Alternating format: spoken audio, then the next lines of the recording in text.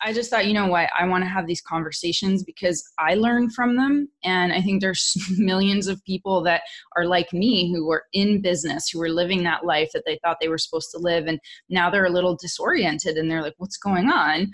I feel different. I think the world is changing and I can't orient. So hopefully this can help them orient. Yeah, I love it. It's perfect. I love the intention and I love your commitment to it. So I'm excited to be a part of it. And I'm so happy that you asked me. So thank you. Yeah.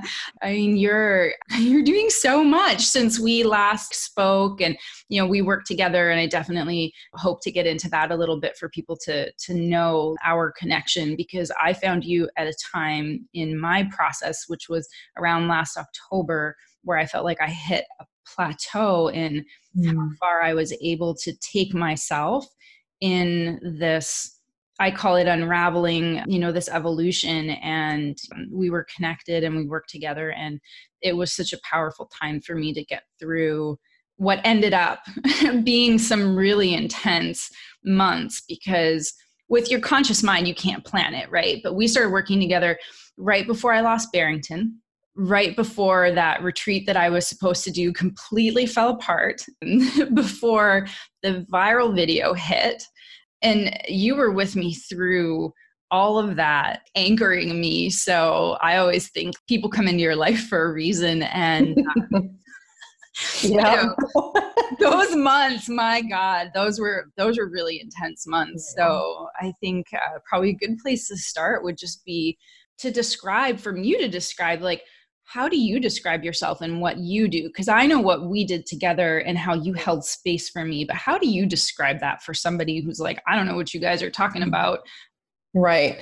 So there's the how I do things with the modalities, which I think most people lead with, you know. So if I were to go with that, you know, I'm a spiritual coach. I work with influencers, with celebrities, with leaders, thought leaders, and I'm also doing trance channeling work, speaking work. That's the how. Right. What do I really do when we lift up the hood? Every client is definitely different. But the one thing I see that's the commonality between each person that I'm working with, number one, they are on some sort of fast track, evolutionary, ascension, spiritual, metaphysical type path. They have already been introduced to it. They have had tools in it. There's an understanding of it. You know, they are aware that there's something going on the planet. There's an awakening happening, and maybe they're in one or two or three or four iterations of that already. So by the time they find me, they already have been introduced to spirituality and what that means, like maybe what that looks like for them. And it's about deepening that and helping them to navigate another iteration of what their spiritual awakening is bringing them. The second piece to kind of dovetail into that is, without a doubt, I seem to find people when they're in a place of, I know I'm meant for more. And that more it looks different for everyone. For some people, depending on what industry or career they have, it's like, I know I'm meant to impact more people, or I'm supposed to become more influential, I'm supposed to have more money, or I'm supposed to have more visibility, or I know I'm meant to hold more in terms of capacity. Like, I know that I'm meant for more, to stretch out and up the beingness of who they are and how they're showing up in their world and in the world.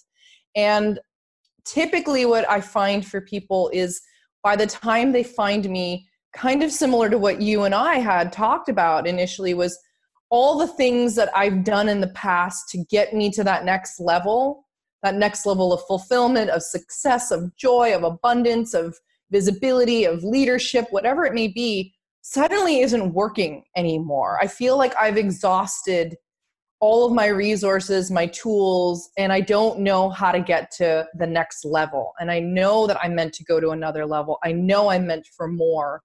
So people often find me in this interesting transition that is not always very easy to describe. Sometimes it's a really innate kind of knowing and intrinsic feeling of something's going on within me and in my life, but most people can't understand it, you know, because when we tend to look at transitional points, Sometimes it's the ending of a career or a relationship. And not all of my clients come to me during those times. Sometimes they do, sometimes they don't. But there's just this deep knowing that there's something going on. They can't quite put their finger on it, and they know that they need support from getting to like A to C, and B is the gap. B is the gap of what is the process? What is it that needs to happen or circulate new energy around, or what do I need to learn or be guided into or embody or ascend into to be able to get to that next level? So very simply put, there's transitions. There's juncture points within a client or a potential client's journey where they're like, I know that I can't keep doing what I've been doing anymore. I've tried all the things that used to work. The prayers aren't working. Maybe the meditation, the yoga class isn't working. I've been going to all these psychics and these people.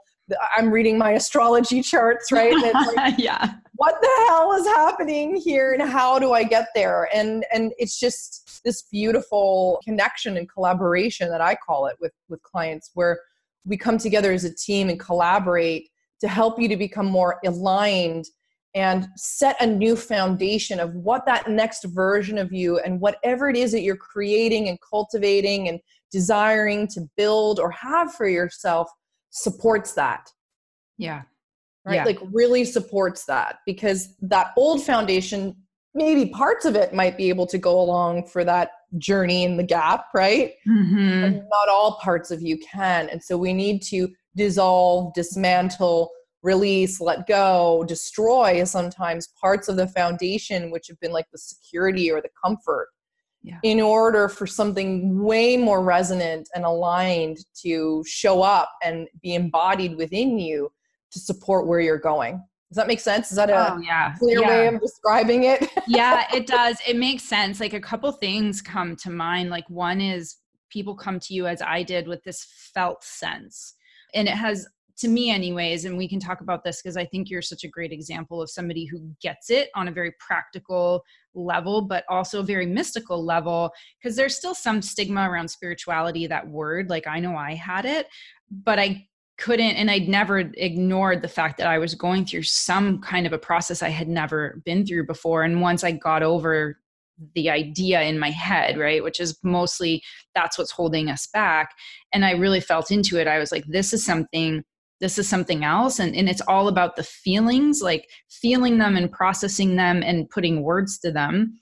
And what you just described as these transition points, when you're describing it, what kind of comes up for me is you're taking a leap from one, like over a crevice or over like a giant chasm, and you have to leap off of the ledge to land on the other one, which means leaving behind, like you were saying, and dismantling all the things that no longer work for us, and having this really deep trust that wherever you're landing, and it might not feel good, you might land on your face, you might like roll a few times before you get back up, but that you land, and that where you were is no longer where you need to be.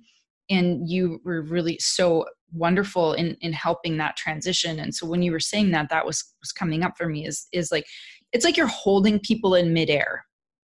Yes, that's great. Great frame. I love that. Yeah. And it feels that way because transitional opportunities in the spiritual path or in our ascension or in our evolution require us to release identities. Right? I mean, that's like one of the scariest things. Yes, we might be required to release things outside of us, but most of us are most afraid, from what I've discovered, even in my own journey, is releasing identities. And identities are enmeshed in our beliefs, in our limitations, in our fears, as well as all of the identities to what we know we're meant for, or meant to bring in or to create. So when you're in midair and you are being forced through this spiritual journey to let go of an identity or many identities, it's a really scary place to be, because it's like you're bottoming out, really. That's what it feels like, that there's a process in which we're dying. Elements of our personality, of who we've created ourselves to be in the world, are suddenly shedding and going away if they're not aligned with where we're headed, and it is being, held in midair. And I love that. That's a wonderful frame, Adipia. Thank you. Yeah, you're welcome. It's like what actually it's funny because I remember we worked on this a little bit, like this whole idea of being intuitive, because when we worked a little bit and talked about being intuitive, and I was like, well, no, you're like the expert, like you're the channeler, like you're intuitive, and I'm not. And then we did like a little exercise where you asked me to just feel into what I was feeling. And I think I remember it was like I felt something around my head and you had a headache. And so I've been like working on this and like feeling an energy or like trusting what comes into my field when I'm speaking to someone else. And it's a really interesting because I always, even when I was little, I was like, oh my God, wouldn't it be really cool to be a psychic and just know everything? Which that's not how it works, right? I was like, no, I just want to be a psychic so my life can be really easy and I can, right. all the problems, I can just like smooth sail, but that's not how it works. But then the other side of that is this idea of giving power away. And actually it's not that being intuitive or like psychic is a gift that only a few people have. It's a skill. Like everybody could potentially be a musician. Like everybody could potentially have certain skills. It's a question of developing them. So what do you think about that? And can you talk about your journey? Like when did you start knowing that you could sense and feel and however you intuit the world, and talk a little bit about how intuition is really something we all have? I love that. And I love that you began with this piece around giving our power away to people who are in these quote unquote expert positions, which nauseates me, to be quite honest with you. And definitely a paradigm in the personal and spiritual developmental world that I think we're stepping away from, because this work is meant to help you become an authority. This work is meant to develop you and empower you to be your most fully expressed, authentic, intuitive, magnificent self, really, at the end of the day. And I do believe that intuition, and it's going to show up differently for everybody.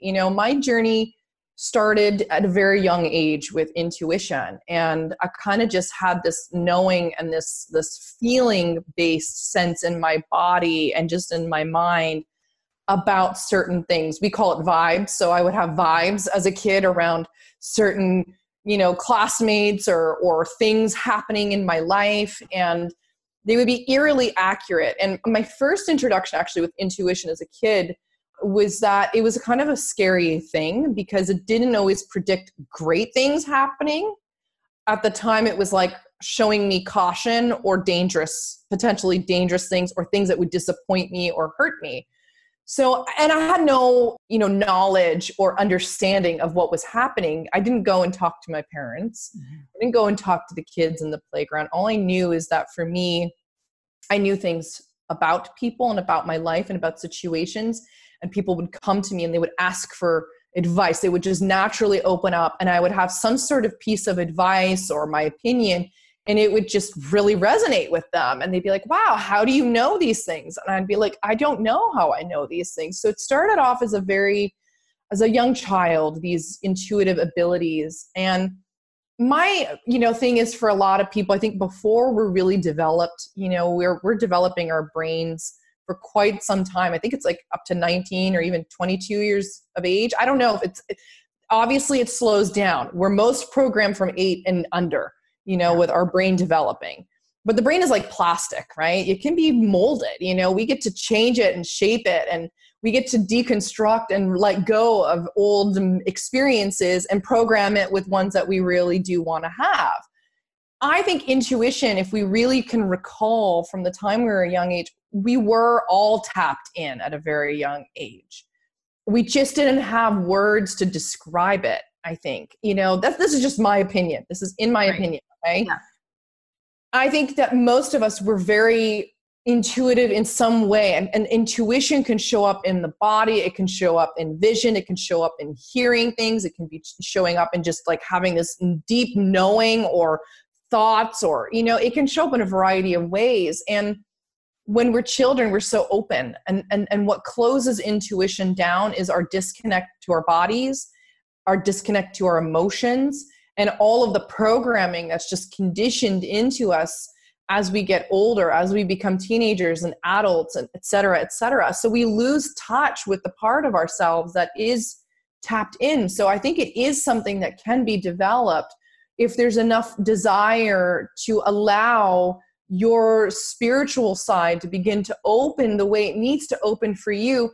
Your journey or your gifts around intuition may not look like mine or like yours, Adapia's, or anybody's, but it doesn't make it less than or better than or worse than or anything like that. So I think there's this like big misconception that there's like certain people who are born with it and who aren't. I do believe that there are certain people, and this could be true about my path, that are meant to use their gifts in this way to help other people. And so maybe there is a journey where it is strengthening, or there's a devotion or dedication to the development of it in a way that is different from maybe the average person who may not have to work with their intuition in a professional sense to help people.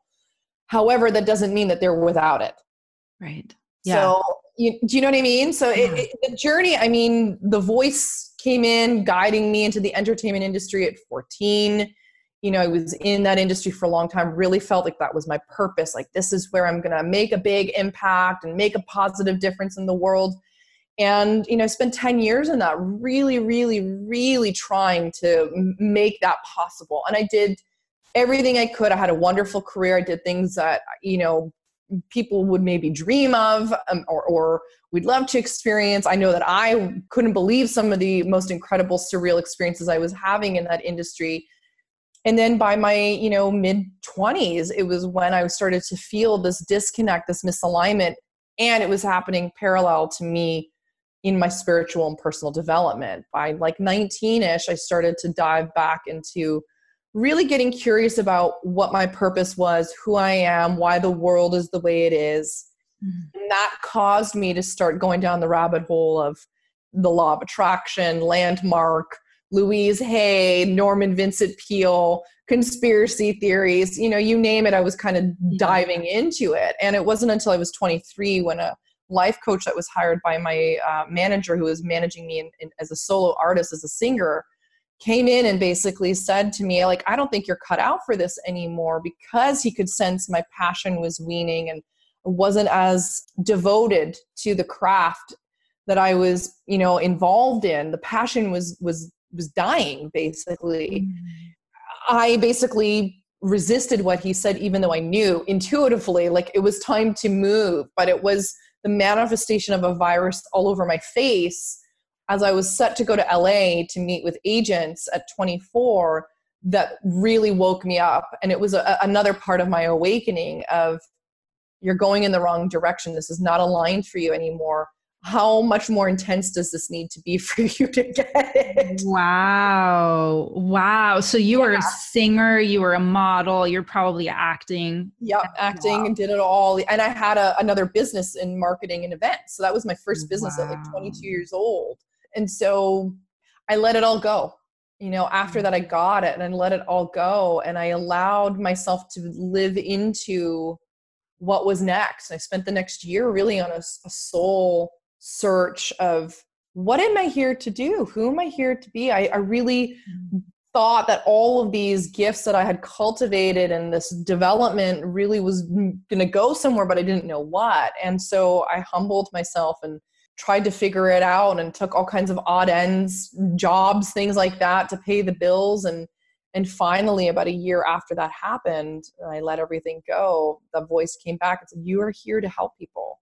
And the things that you've been most passionate about, that you've dove into, are where you're meant to share your gifts. And that's where I started my business. It's like 11 years almost that I've been doing the healing work, the coaching work, you know, the transformational work. I taught yoga, I taught meditation, et cetera, et cetera. And then I got to California almost 5 years ago and brought the work into Hollywood. So it's been a wild ride, but it's been constant following and listening to the, not just intuition, but to just the guidance of source of God, Mm-hmm. meeting me where I need to and getting out of the frickin' way. Yeah, that's a term that gets used a lot. There's like a couple things that I wanted to touch on. Yeah. One is I also started diving into things when I was 19 after like being completely destroyed by this boy that I was like, he was like my boyfriend, like so in love with him. And he just like destroyed me, like, cause I pegged my entire self-worth on him. And I remember finding this book in my living room, and I think it was called like How to Be Happy. And there was these little cartoon characters on it. And I have no idea where the book came from. Maybe it was my roommates, maybe Jill, maybe it was yours. I don't know. But there's this little book and I started reading it. And then the next book I bought was How to Win Friends and Influence People. Right. And I started going a little bit down the path. Now mine, is very, very different. But what's interesting that when you said 19, I was like, oh, wow, me too. And then, I'd love for you to talk about, because I love this story of yours. So I know for everyone, the past couple of years has been potentially like really upending. I know it has for me. I know it has for you. You've gone through a lot and you've been sharing that a lot. What you just described, you said, now you're in Hollywood. I would love for you to talk about that, because what's interesting is you started in entertainment. You said you knew you were going to be in entertainment. And now you are in a really big way, but it's not the way you thought. And that's such a speaking to that. We don't know what it looks like, but if we follow the guidance and the intention and get out of the way, then we get there. So, I mean, like the fact that you're in it again and what you've been through for the past couple of years and finding it, and what does letting it go mean, and how did it lead to finding yourself where you are now? Yeah. Oh, I know. I'm actually just so flabbergasted at times at how everything is orchestrated. Mm-hmm. And I think we have to realize as human beings, this is really hard for the ego, that we don't know anything. We really don't know very much. We only know what's in the realm of what's here and now, really.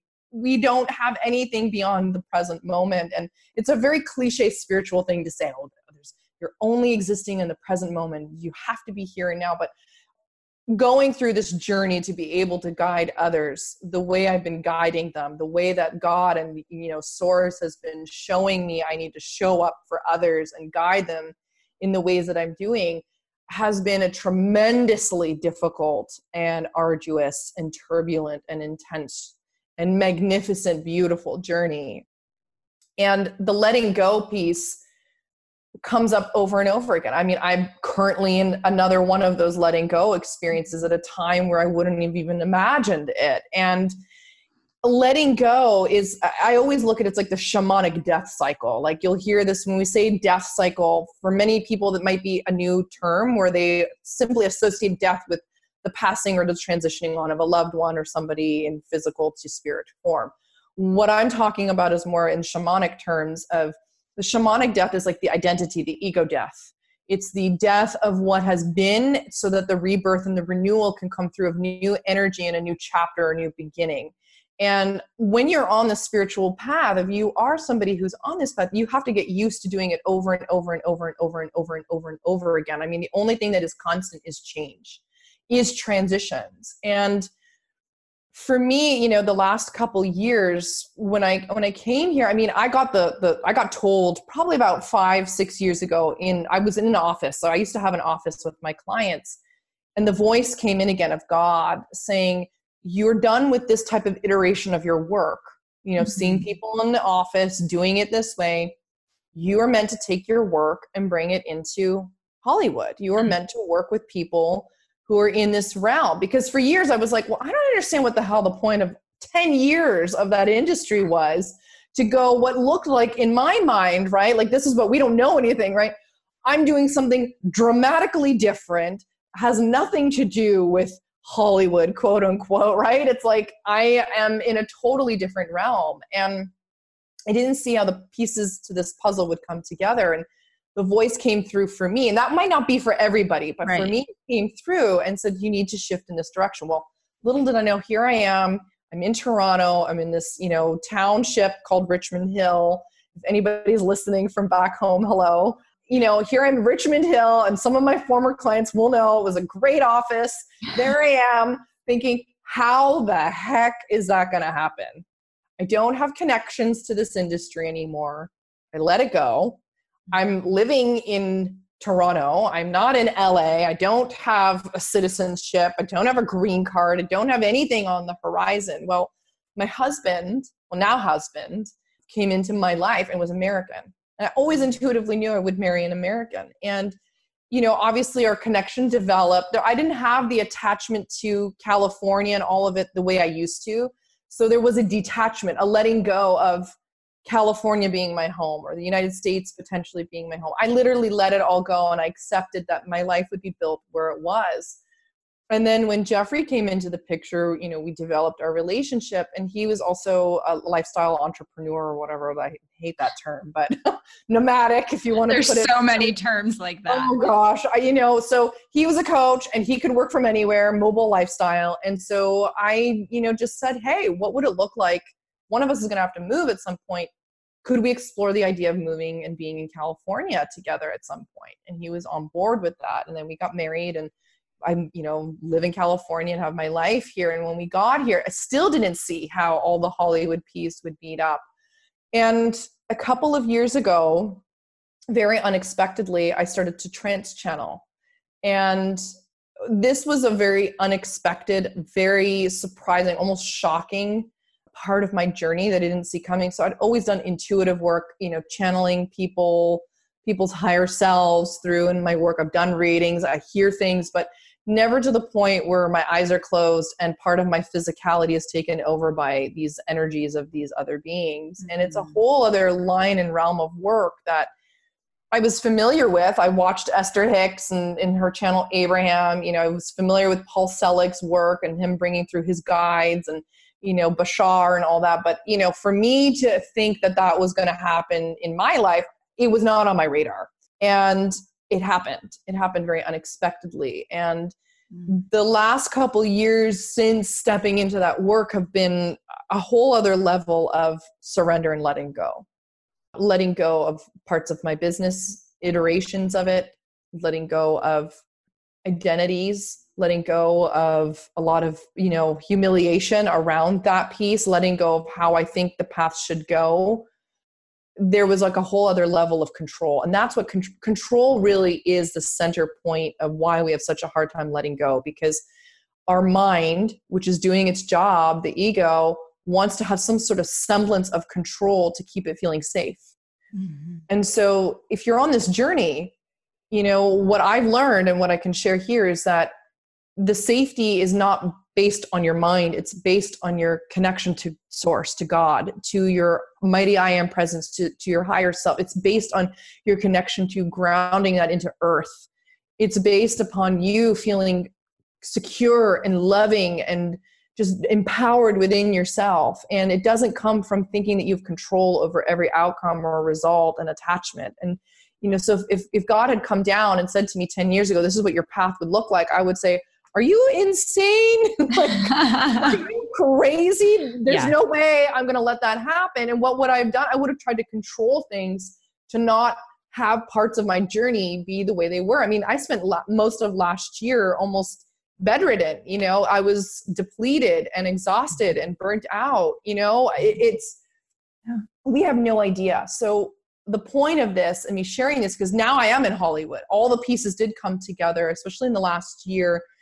I've been to the Emmys, the Oscars, which have been like dreams for me to go to. I'm working with clients in the industry who are absolutely awesome.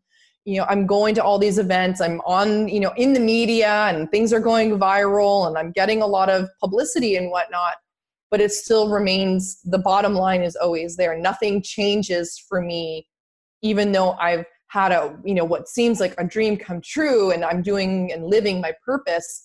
Everything comes back to the only thing that's real is my connection to source, to God. And if God says, this is not the path for you anymore, then I'm going to listen, because God's never done me wrong. That's the truth. The only thing that thinks that God's done something wrong is my mind, which is upset because it's not getting what it wants or it's not in control.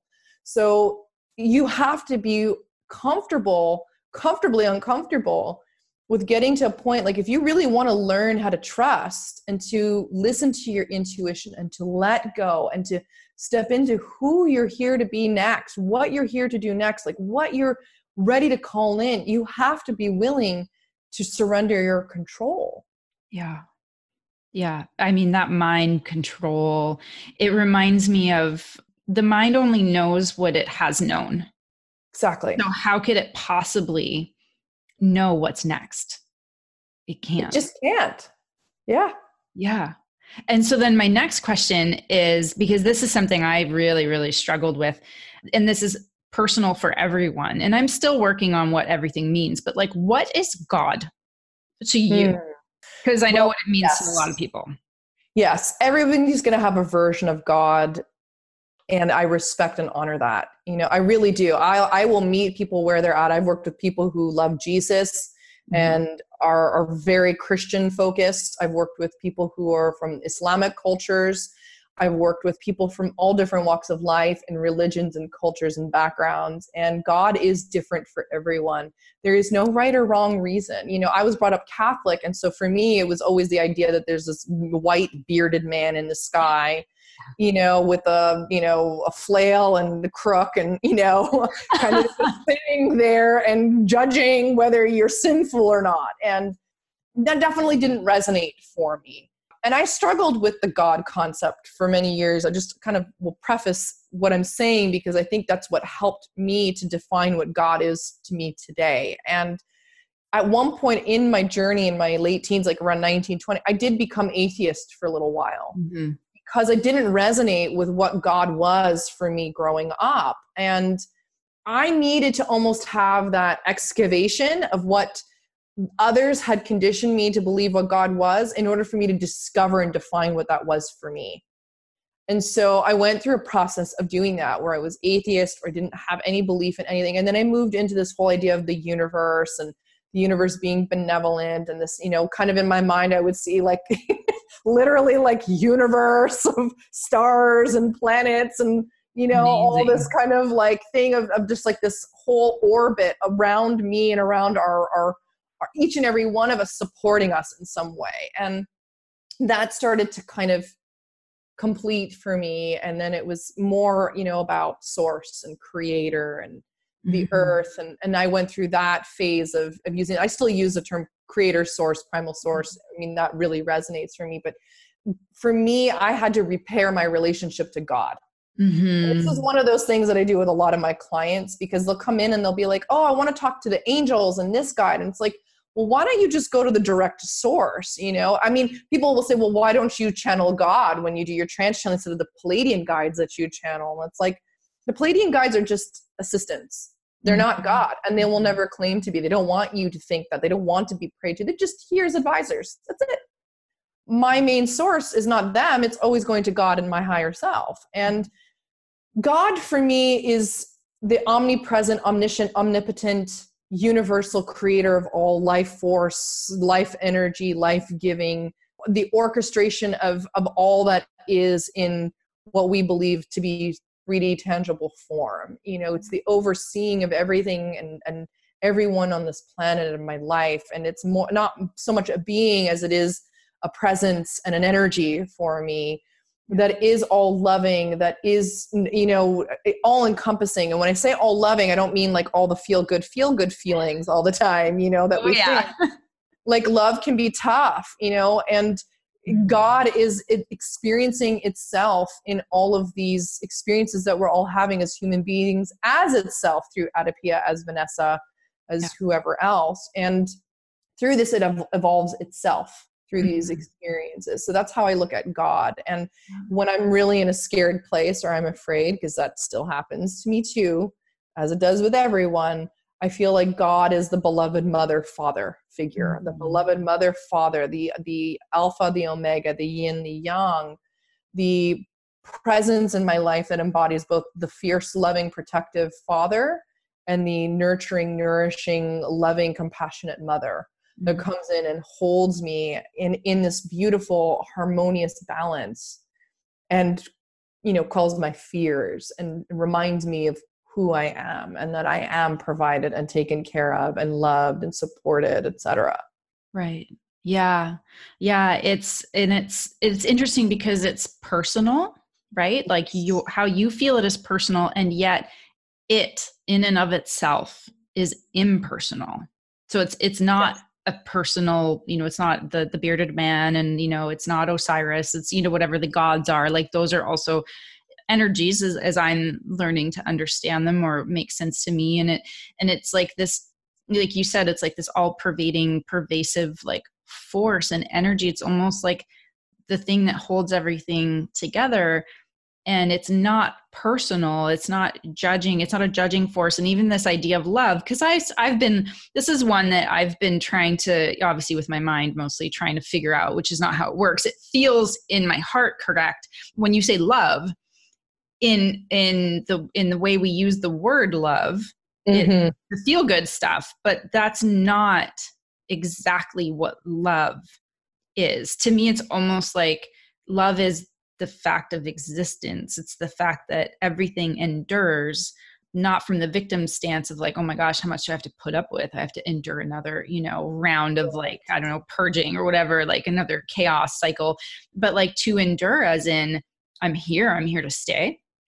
And I'm always going to be here. It's like the sky behind the clouds, and love being that thing that is behind everything. But it doesn't mean, as you said, that it feels good. And I think that that's a challenge for people who are on a spiritual or awakening path, is that we all want to get over the bad feeling stuff really fast. Like, can we get over this like right now and get to love? Can we get to love and high vibrations and just stay there? Right. But it's not really like that. No. And that's a level of spiritual development.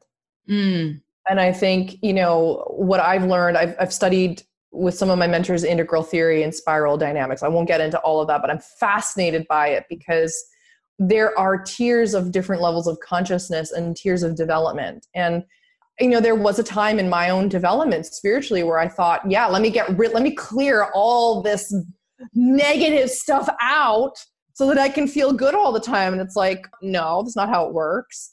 No. Spirituality is in loving, accepting, approving of ourselves. Because I really struggled even with the self-love movement of loving and accepting all parts of yourself. In theory, it sounds really great. Mentally, it's like, oh yeah, that sounds easy. Oh, and then I see myself in the mirror and I've gained a few pounds, or I screw up on something and all of a sudden, like, I'm not loving myself. And so it really had to pull back the curtain for me and redefine and figure out with what to me made sense around like, what is love? Like, what is self-love? What is love? What is this whole thing around these vibrations and this positive and negative thing? And what I learned is it is a phase in our development. It is not the end all or be all. I think that in our society, what has become maybe more popularized in the last maybe 5, 6, even 10 years is this idea of good vibrations only, positive vibrations, get rid of toxic people. And it's like, well, what we're really doing is we're disowning parts of ourselves, because we all have a light and a light shadow and a dark shadow. The dark shadow parts are all those emotions or elements or parts, aspects of our personality and ourselves that reside in what we would call the more unconscious realm. We don't act from these places all the time, but it still exists in us. Are we capable of hurting or harming another being or animal or insect? Of course we are. We don't always act from that, but to disown it and say that it doesn't exist within us and to get rid of it is basically saying that this part of me that is also a part of God and God's experience doesn't belong here. And I need to reject it and get rid of it, which ends up actually causing more resistance. And there's like an internal conflict to not face those things, or we create it in our relationships. We start to attract people based on what we're repelling or disowning within ourselves. And the same thing with light shadows, what we see in others as magnificent, where we give our power away.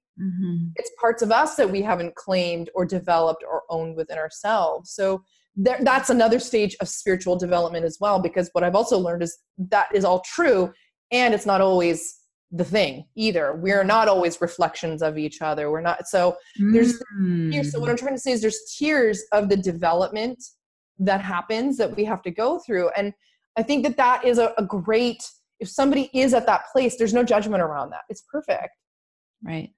Yeah. That's where you're at. That was maybe one of the initial door openers or gateways for you to begin this journey for yourself. Like, kudos to you for having the courage to be able to start that path and to be at that level in your journey. And if you are feeling compelled and called forward on your path, at some point you're probably going to evolve beyond that, just as I'm going to evolve where I am now, and you're going to evolve beyond where you are now. And there's just this never-ending infinite loop of possibilities and evolution that happen that our minds can't even imagine or think or try to control. Yeah. Oh yeah. And like you were saying before, this, light shadow and good shadow, I know that I experienced that, and you were like by my side with the viral video, because the comments, whether good or bad, because now that like 6 months has gone by, it's like 1,000 to 1 good. But in the moment I was focused, right? My perception was focused on the bad, and it felt worse because that's what I was focused on. And that this perception, a friend of mine, she said, Erica, she said, the bad is projection and so is the good.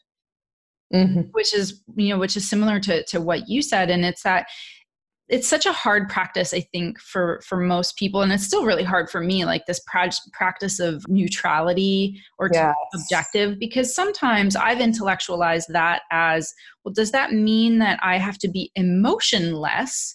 Like, what's the difference between being objective about something and not like jumping in, getting caught up in the emotions, and still having the emotional part of us? Because in the very beginning, you talked about this, and we dissociate from our emotions. So where's that balance between not getting emotional about something, but yet still having the emotions that make us human? That makes sense. Right. Absolutely. I mean, this is a part I feel in my own journey in the last couple of years, which is why I actually don't resonate with a lot of the spiritual community either all the time. We're human. We came here to have emotions. So we're not here to bypass emotions or to pretend like we don't have them, because in the spiritual world, we need to check off a box that says, I'm neutral. I've graduated. It doesn't work that way. So what I have found to this point in my own development and with clients that has really worked is when you get triggered, okay? And this is a very, buzzword in development, right? Triggered. So triggered meaning there's an emotional reaction. There's a reactivity to something that's happening within or outside of yourself. It could be in a relationship. It could be with a circumstance or experience you're having or a memory. Something arouses an emotional response, a felt sense moving through you. It could be a happy, joyous, emotion. But typically when we're talking about this level of reactivity, we're talking about something that is maybe more unpleasant. Anger, rage, sadness, grief, guilt, shame, the list could go on. So I'm always an advocate that you cannot bypass what you're feeling. I think you have to give yourself permission to be in that reactivity, but you also have to have boundaries around it. So what tends to happen is two things. A person depending on where they are in their awareness and how embodied they are, how much they've been doing this work, will either pretend like they're not feeling anything because they're afraid and they need to be positive and kind of repress it, or they'll repress it and pretend that there's nothing there because they've been taught that you shouldn't feel those things. And we see this a lot for, men in our culture typically, where they're told as a young child, don't cry. So if a man's emotional and feels sad, he's been taught over a course of a lifetime to hide his emotions. And I'm not talking about all men. I'm just saying this is like a general concept.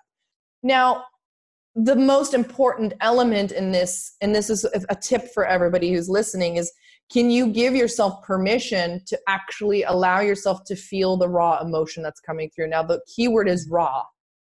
Because what tends to happen in reactivity, which perpetuates us feeling the feeling over and over and going deeper and deeper into the rabbit hole of those emotions, is that we feed it with story. Story being the narrative of why you're feeling that way. Typically, that is built and held, the foundation of that is around survival mechanisms. It's survival. It's also a feeling of victim and blame. So it's a certain kind of vibration that's holding those stories, those narratives together. And if the story that you have of why is this happening to me? I can't believe that person did that to me. How dare they do that? Or that person left me. And, you know, when we go into victim or blame and we're feeding it with this like scarcity survival kind of mechanism of I'm alone, I'm unsupported, how dare this happen to me? What happens is we feed that emotion. So the emotions don't typically exist unless there's some sort of story or belief or something attached to it. So the emotion in the body just wants to be released. It just needs to be felt, and it needs to be felt fully and through so that it can come up. But if we're feeding it with narrative, which tends to happen, then we stay stuck in that emotion and we stay stuck in the story, and we feel disempowered. It's very hard to find love and acceptance, to find solutions, to feel in our power again. So step one is if you get triggered and you have some sort of emotion coming up, feel the raw emotion fully. That means trying your best, doing your best to just stop the story that's feeding it. Then after that, this idea of being neutral comes up. To me, here's what neutral is.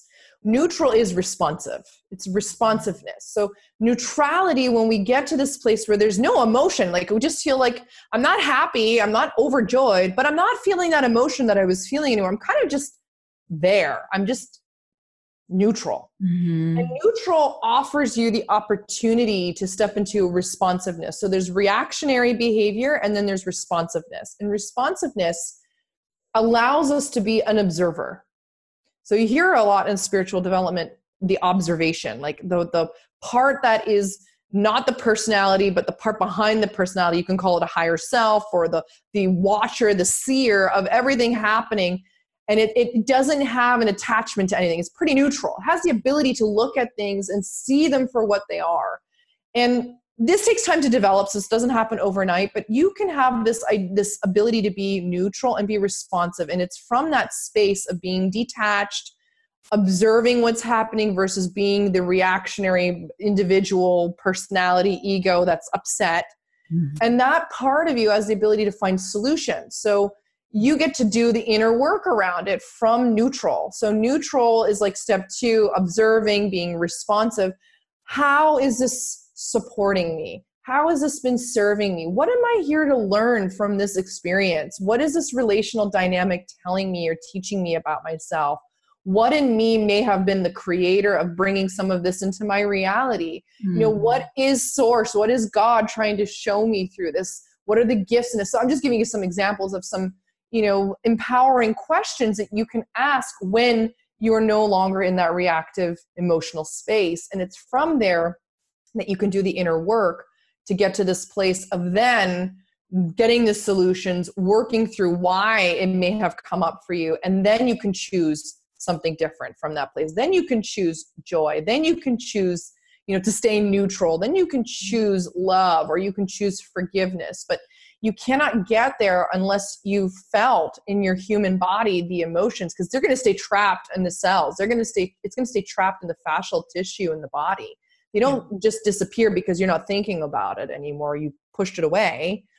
Then you do the observational, the neutral point. Once that raw emotion's felt, then you do the head work, the internal work, the spiritual work, and then you'll have a different outcome or a different result. And that's where you can choose to experience your life or make different choices moving forward for yourself from a much more empowered and self-aware place.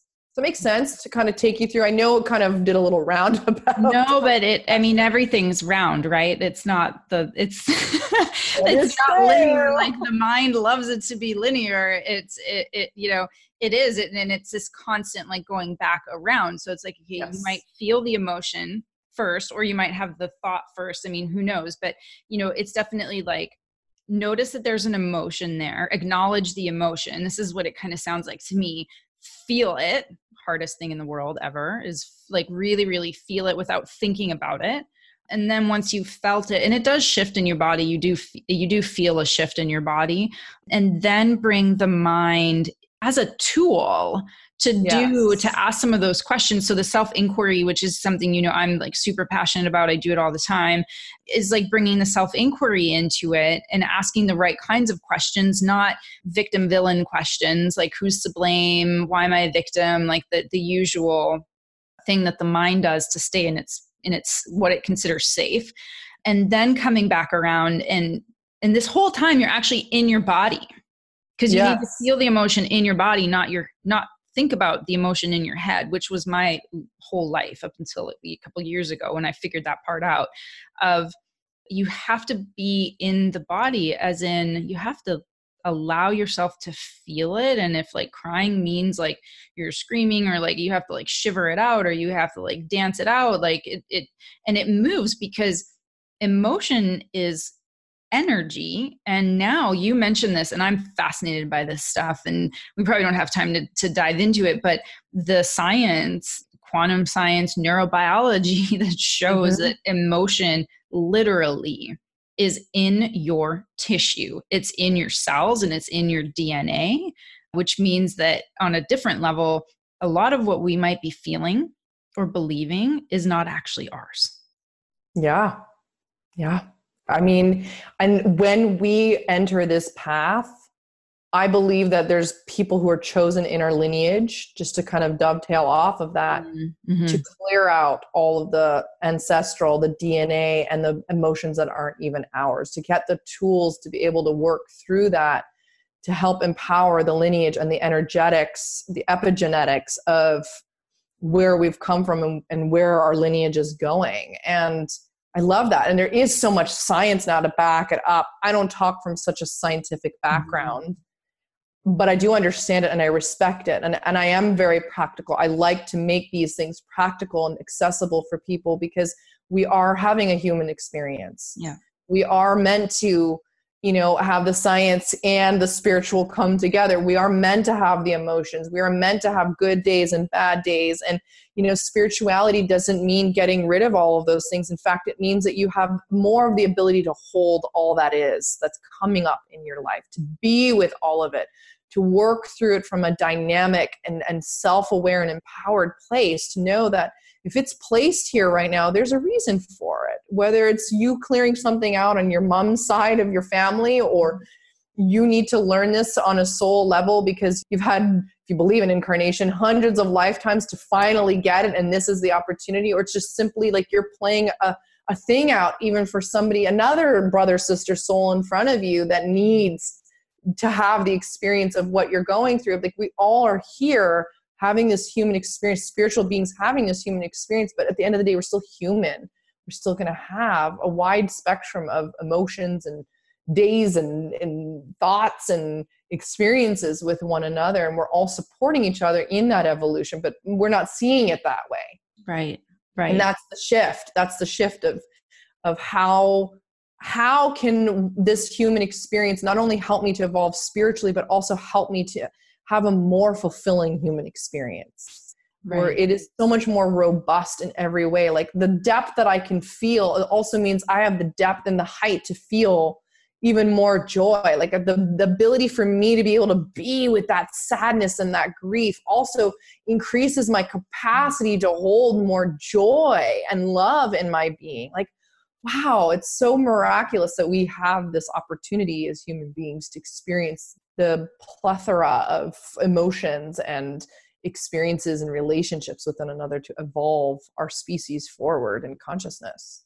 Yeah. And the word that keeps coming up is multidimensional. When you hear that word, it's not some like mystical weird thing. We are multidimensional, even just from the perspective of thoughts and emotions, which is why we need to engage the mind, the left brain, because in some ways you might be able to see the spiritual side of us as the right brain. There's like, in the science, on the science side, but to me, it's been my experience, because I have such an active like left brain, like the linear mind and the analytical side. It's like giving a dog a bone to chew on. So like, give it something to chew on and bring it on side.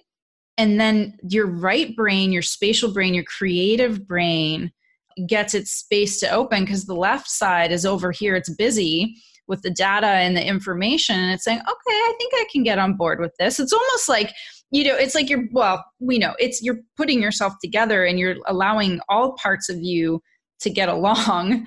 Right.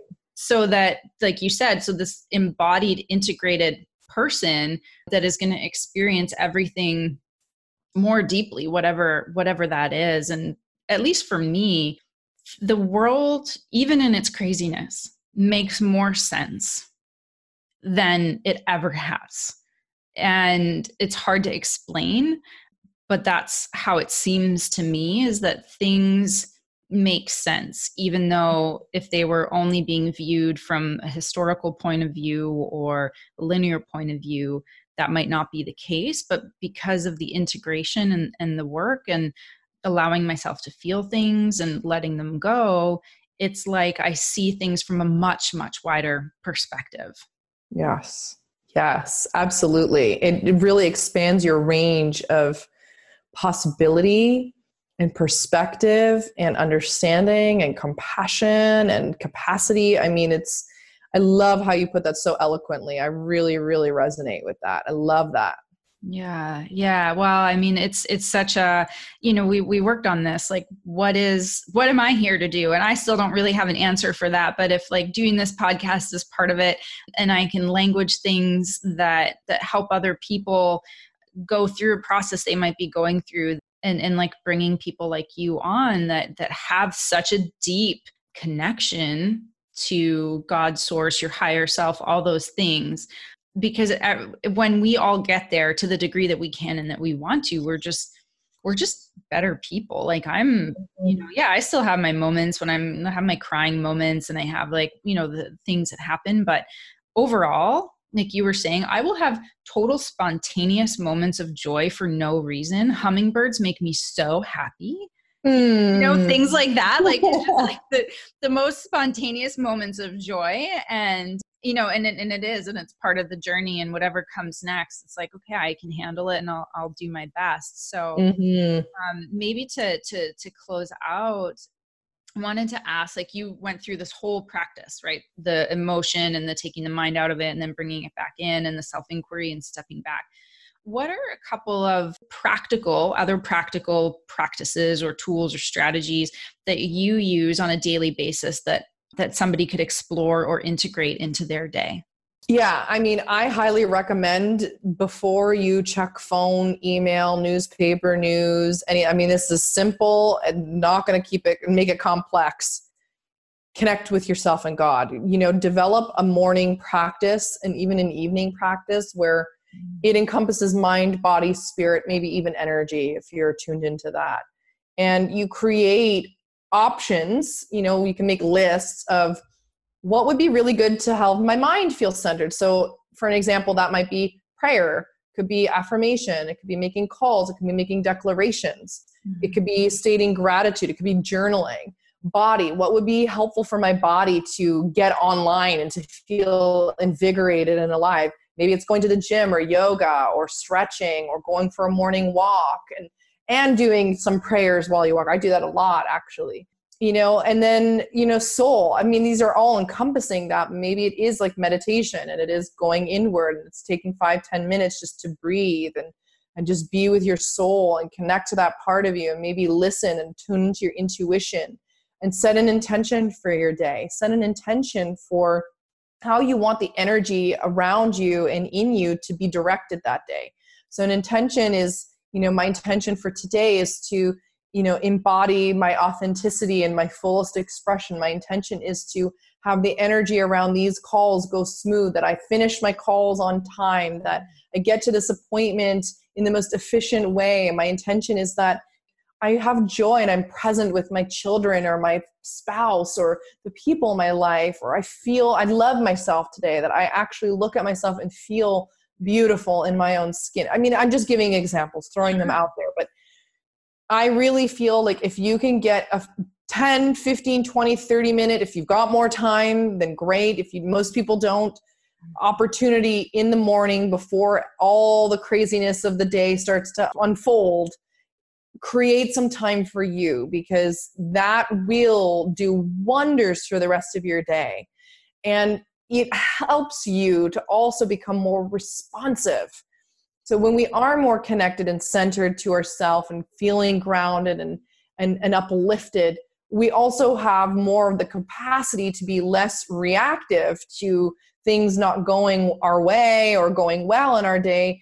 And we can slip more into that responsiveness. We have more of the ability, like where there's more time for us to slow down and be more self-aware and just dialed into what the moment is asking for us, versus if we kind of just start our day programming with email and all the stuff that we were already connected to the outside world. So the most simplest thing I could say is connect to yourself before your feet touch the ground, or in the first, hour of your day. Really make it about you and doing something for you, because it will make a big difference, not just in that day, but long term. You really will. You will notice a difference.